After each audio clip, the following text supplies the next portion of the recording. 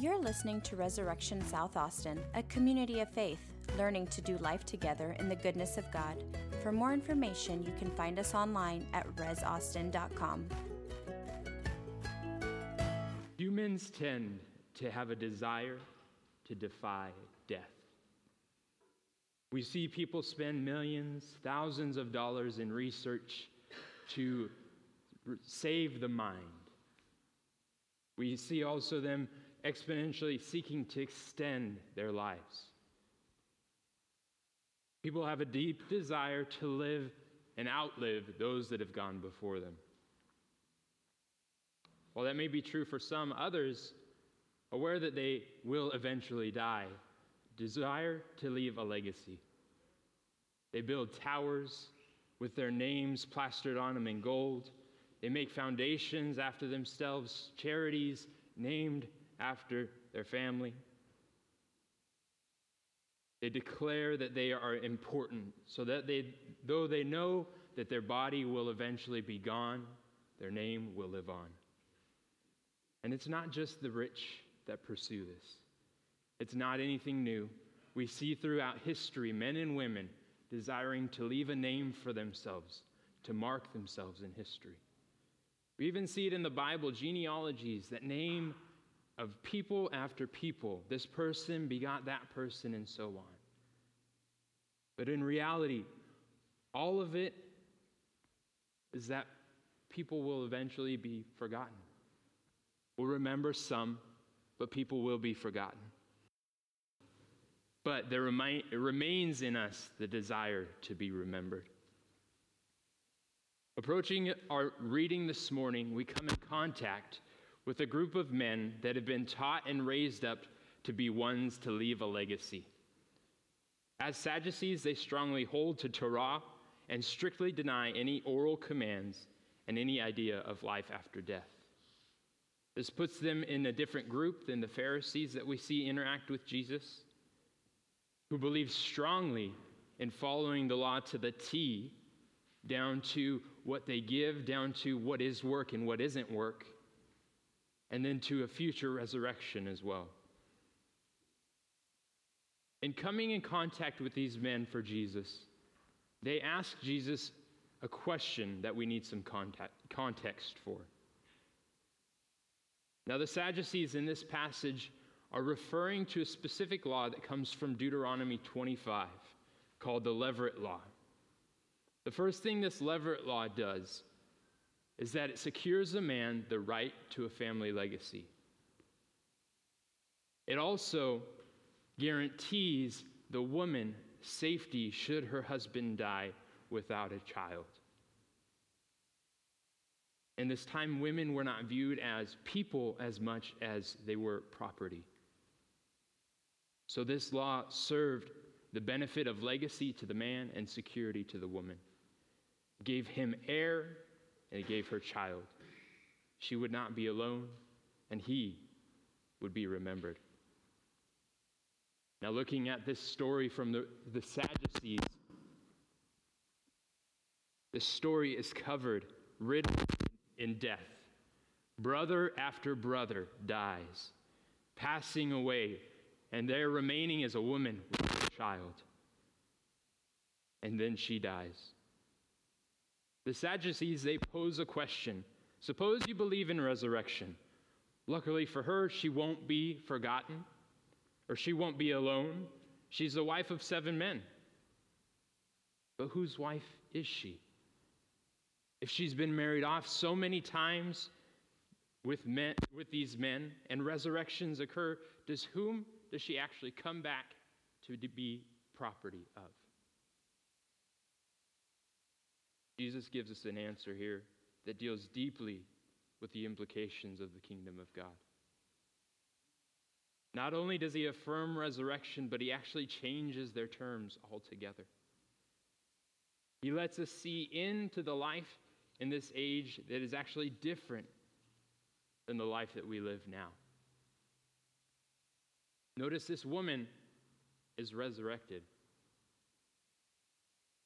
And Jesus says she's resurrected not because she's a mother or widow or wife, He does not refer to children or husbands, but declares rather that she is a child of God. It's not because she is fertile or barren, widowed or married, forgotten or remembered. It's because she is considered worthy of that age. And everyone else who enters the resurrection, indeed, they cannot die anymore because they are like angels and are children of God, being children of the resurrection. This is the glory that Paul tells us about in Thessalonians, that they will obtain the glory of Jesus Christ, this coming resurrection. And Jesus tells us that in resurrection, things will be different. Marriage and customs, family and children, all shift in understanding. In that age, there's no longer concerns of building a legacy or working for people to remember you. There's no longer a fear of having to deal with hardships of expectations of having something that you can't have. It all goes away because you are now children of God. Now, this isn't necessarily to declare that marriage and children are a bad thing. Remember the tone of Jesus when talking about divorce. Remember his rebuke to his disciples for keeping the children from coming to him. Remember the anger towards the Pharisees for not caring for their parents. He does not remove the beauty and joy that all those things bring. But maybe he's actually calling us to reform our thinking on those things. That our spouse, our children, our friends, our coworkers, our siblings, our brothers and sisters, they're not there to build a means to our end, for something to build up for ourselves. But rather, they are there for us to remind them that they too are children of God. And as children, we actually begin to see a legacy, a new legacy in Jesus. Think about this idea. These men have been working hard to raise up a name for themselves, working hard to leave something behind that will remember them when they're gone. In declaring us children of God and children of the resurrection, Jesus is actually saying that it's not my legacy or your legacy, but the legacy of most importance is that of the Father's. If we are children of God, then we leave a legacy of Jesus on this world when we enter into the resurrected life. And that life isn't necessarily something completely future, but is actually already begun when Jesus declares that he is the beginning and the end. And he declares that the kingdom of God is at hand. We actually see that this begins to empower us to be active for the sake of others in our community. Because people are no longer tools to build our legacy, we are free to care for them and realize they are image bearers of the King. That's why we see people like Eric and Tanya creating a space to bring awareness of injustice to people of color. That's why we gather to do Who's My Neighbor with Dr. Stone on giving a voice to the marginalized in our community. Because resurrection means that they too are children of God. And then we look here today and we see that even in the sacraments of our church,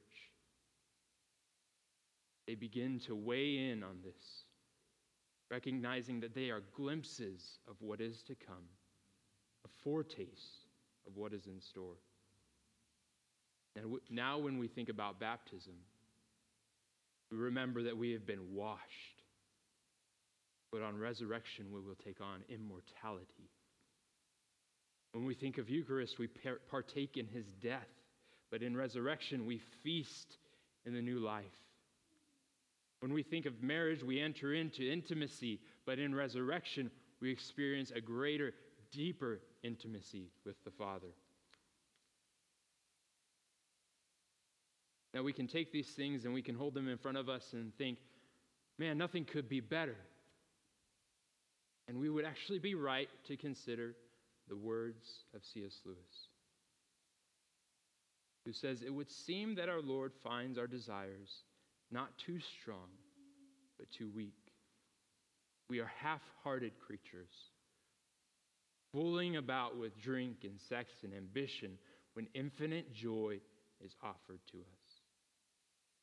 Like an ignorant child who wants to go on making mud pies in the slum because he cannot imagine what is meant by the offer of a holiday at sea. We are far too easily pleased." As we saw last week, the legacy of Jesus stretches throughout time to us even today. But how? How can we live into the resurrected family line when we live in a world of decay and self-made dynasties? I think there's two ways that I think of that we can come into this. First, we can realize what we're doing here. We are gathering together as the church, not just taking bread, not just taking wine, not just gathering together in a room even. We're actually being caught up, beginning to partake in the end. We hold fast to the traditions, as Paul says. This is absorbing us into the future feast that we look forward to in the end when we sit at the marriage supper of the Lamb. But we're not there yet. So we take the body, we take his blood, and in so doing so, we consume it. And then we go out to the world as the body of Christ. Church, you are the body of Christ, broken and poured out for the world. Second, extend the table. Don't leave it here. Don't leave it here in this room. And not look to see where the table has already been placed, where it's already been set in your interactions with coworkers, friends, those of not the same social status as you. God has placed you in that space for the sake of others. Be the beacon of eternal hope and joy. Be the proclaimer of a different life, living in the future resurrection, when people aren't a means to an end anymore, but our brothers and sisters, but our family members in the kingdom of God.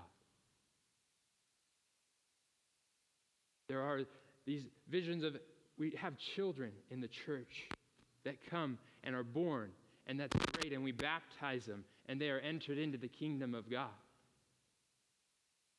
But God's saying, my children are also out there. He's saying, bring them in so that they may be baptized and enter into the kingdom of God. He's inviting us in to welcome his children back into a resurrected life for the sake of others.